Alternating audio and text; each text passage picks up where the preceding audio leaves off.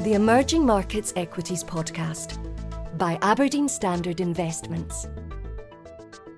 Hello everybody and welcome to the Aberdeen Standard Investments Emerging Markets Equity podcast. I'm Nick Robinson from the EM Equity team. In this podcast series, we explore the factors that underpin our thinking on emerging markets, from key individuals to evolving trends. We seek to answer the 5 W's: who, what, where, when, and why that are shaping investment opportunities in the region. In today's episode, what we're planning to explore is the theme of income investing in emerging markets. With interest rates in developed markets as low as they've ever been, the global hunt for yield continues. One thing that I think has been really interesting recently is that central bank policy around the world has begun to diverge. Whilst developed market interest rates seem unlikely to rise in the next couple of years, we've started to see some emerging market central banks already buck the trend and raise rates, I think shining a spotlight on EM as a potential source of additional yield. However, emerging market equities are perhaps less well known for their income generating characteristics. They're often earlier stage companies in higher growth markets, so they're really just using their capital to grow rather than pay it out to fund dividends. So I wanted to explore this theme further to understand better how EM equities as an asset class can be used to generate a sustainable growing income. I'm really delighted today to be joined by my colleague Matt Williams. Matt has been with the firm for 22 years and is a senior investment director based in London.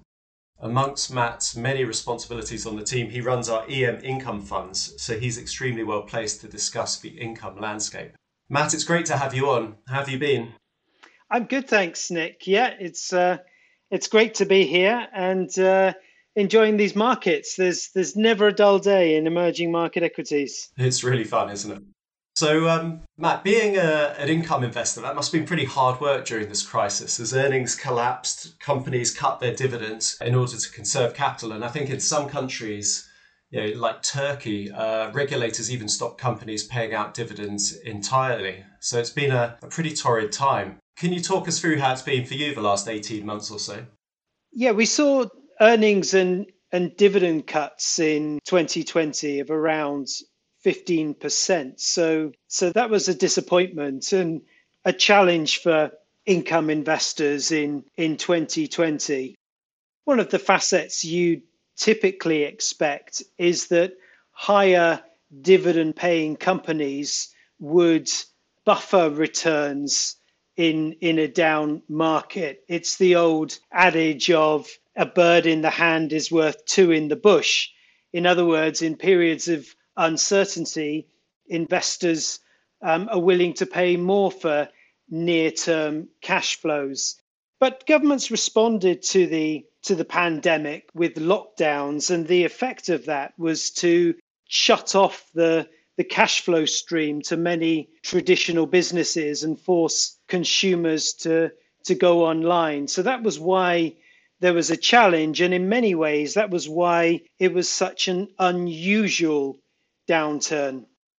So what did we do? Well, we thought about the pandemic as a duration risk. We looked at businesses that we're owners in, and we thought about how long the pandemic could last for and the extent to which that could create an underlying problem.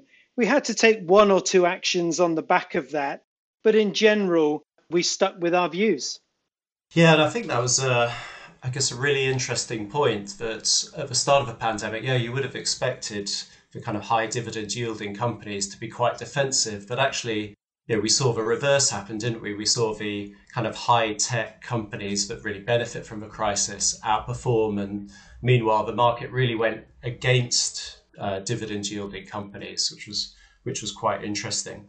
In terms of what we're seeing at the moment, are we seeing companies now become a bit more relaxed about capital and starting to pay out the dividends again or do share buybacks? Are we seeing the environment normalize to some extent? Yeah, we are, Nick. And in fact, I'd say there's a real vibrance in emerging markets today. We expect a full recovery in 2021. So that's dividend per share growth of in the order of magnitude of about 20%. The interesting thing in 2020 was that despite weaker earnings, companies were in emerging markets were quite quick to cut back on their capex, and they reduced inventory levels. So despite the earnings reduction, underlying cash flow generation was quite healthy. So that sets them up well in 2021. Now that we have more confidence in the demand outlook, it means that we're seeing companies in a position to raise both their capital investments, but also their dividends. Great, thanks. And when investors think about emerging markets, they usually don't associate emerging market companies with being big dividend payers. But I think when we look at the opportunity set available to us, some of the best opportunities are in new economy companies which don't really pay anything out. How do you think about getting exposure to those types of companies when you're running an income mandate? Yeah, we just don't feel the need to own companies that want to grow at any cost. Part of the income appeal is getting business owners and management teams to commit to paying a dividend.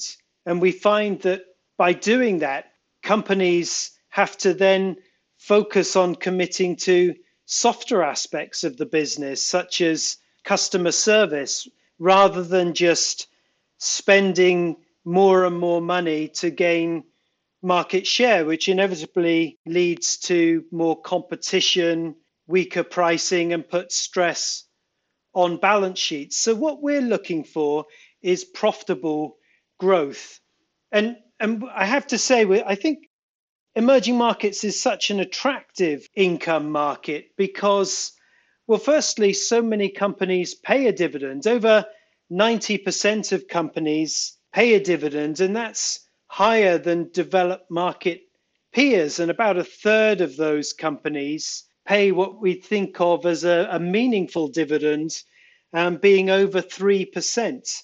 So there's plenty of opportunity to get yield in emerging markets. And if you can combine that with growth as well, with profitable growth, then I think you have a really interesting income proposition.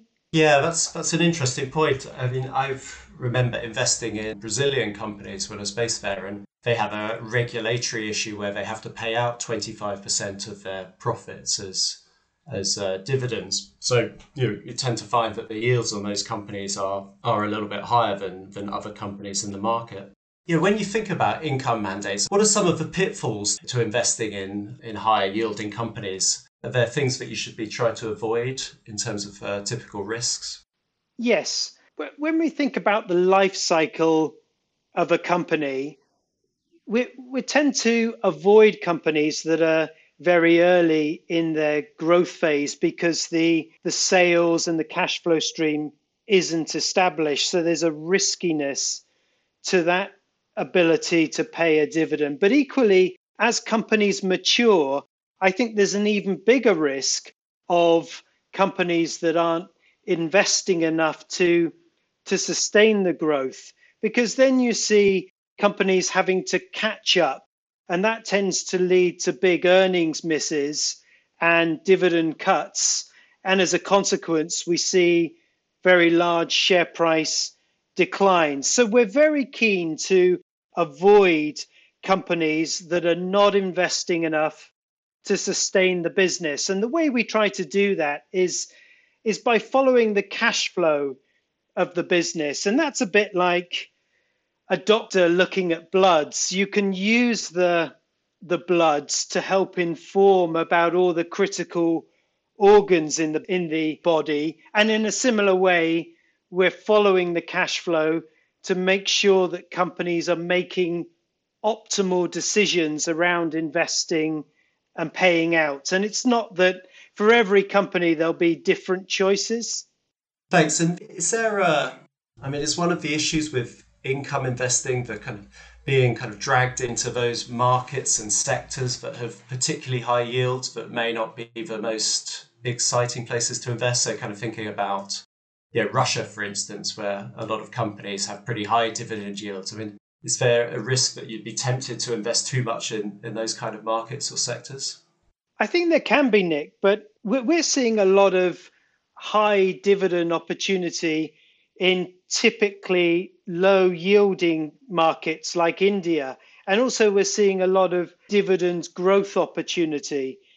So, profitable companies that are growing quickly and through the power of compounding, I think offer appealing dividend yield prospects. So, just to put a bit of maths on that, if you're paying a 2% dividend yield, but you're growing at 20% per annum, then it takes just 4 years before that 2% yield converts into a 4% yield. So that's the power of compounding. And we don't have to necessarily go to simply the highest dividend paying companies in the riskiest markets to achieve that. There's lots of breadth of income across emerging markets.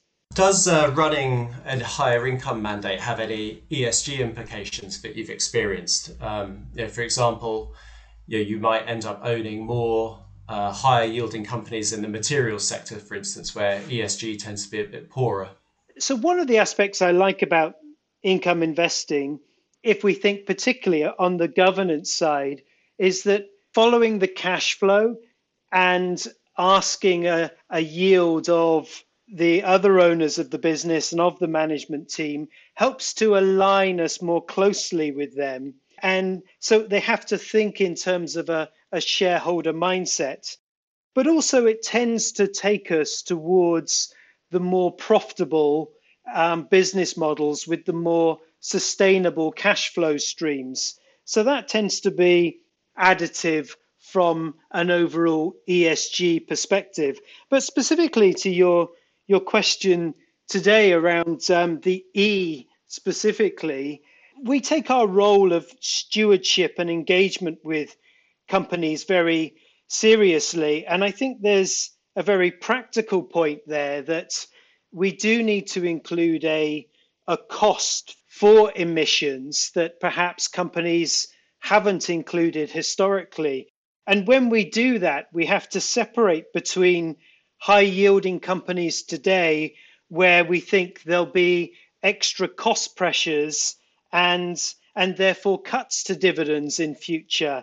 But also there are a number of resource sectors where we see plenty of opportunity because very simply, as we invest more in green infrastructure, there are critical metals because of their underlying properties that we can't do without. So providing companies are including the right costs for those investments and they're allocating their capital in a way that's mitigating emission risks, then we think there's a pragmatism to investing in those businesses. Thanks, Matt. That's a really interesting point. And one of the most hotly debated topics, I think, on our team at the moment is the outlook for inflation and subsequently what that means for interest rates. How do you think of that in the context of income investing, where you have these future dated cash flows and you need to think about discounting them when you're doing your valuations?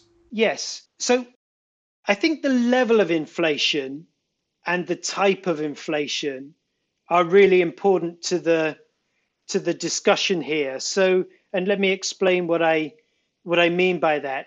Equities tend to be one of the better inflation hedges because company sales tend to trend with inflation. Now, there are different types of inflation, but typically you need higher output to lead to higher prices. So when we think about that, what we're saying is volumes and pricing, and that's the bedrock of cash flow and income generation for companies. In other words, to a point, inflation is a signal of better income levels for companies. But there's a word of caution with that, in so much as there's a point at which inflation rises to a level where it can be difficult for companies to pass through those costs. And in a sense, it gets trapped in the business and negatively affects profitability. So focusing on companies with pricing power is very important.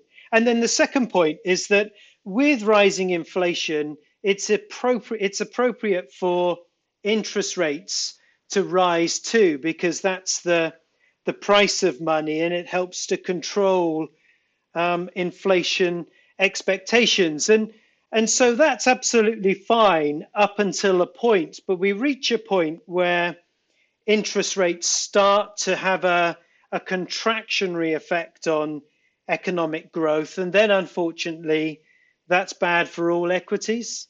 Okay, well, hopefully we'll end up in the sweet spot in terms of the inflation levels in the future, and hopefully the companies will have enough pricing power to pass that through. So that feels like a good place to draw this podcast to a close. So thank you very much, Matt, for being my guest today. It's been much appreciated. Oh, you're very welcome. It's been great to join you, Nick. Great, and thanks everyone who took the time today to listen in. If you enjoyed today, then please download our other podcasts from our website or wherever you normally get your podcasts. Watch out for the next episode and tune in.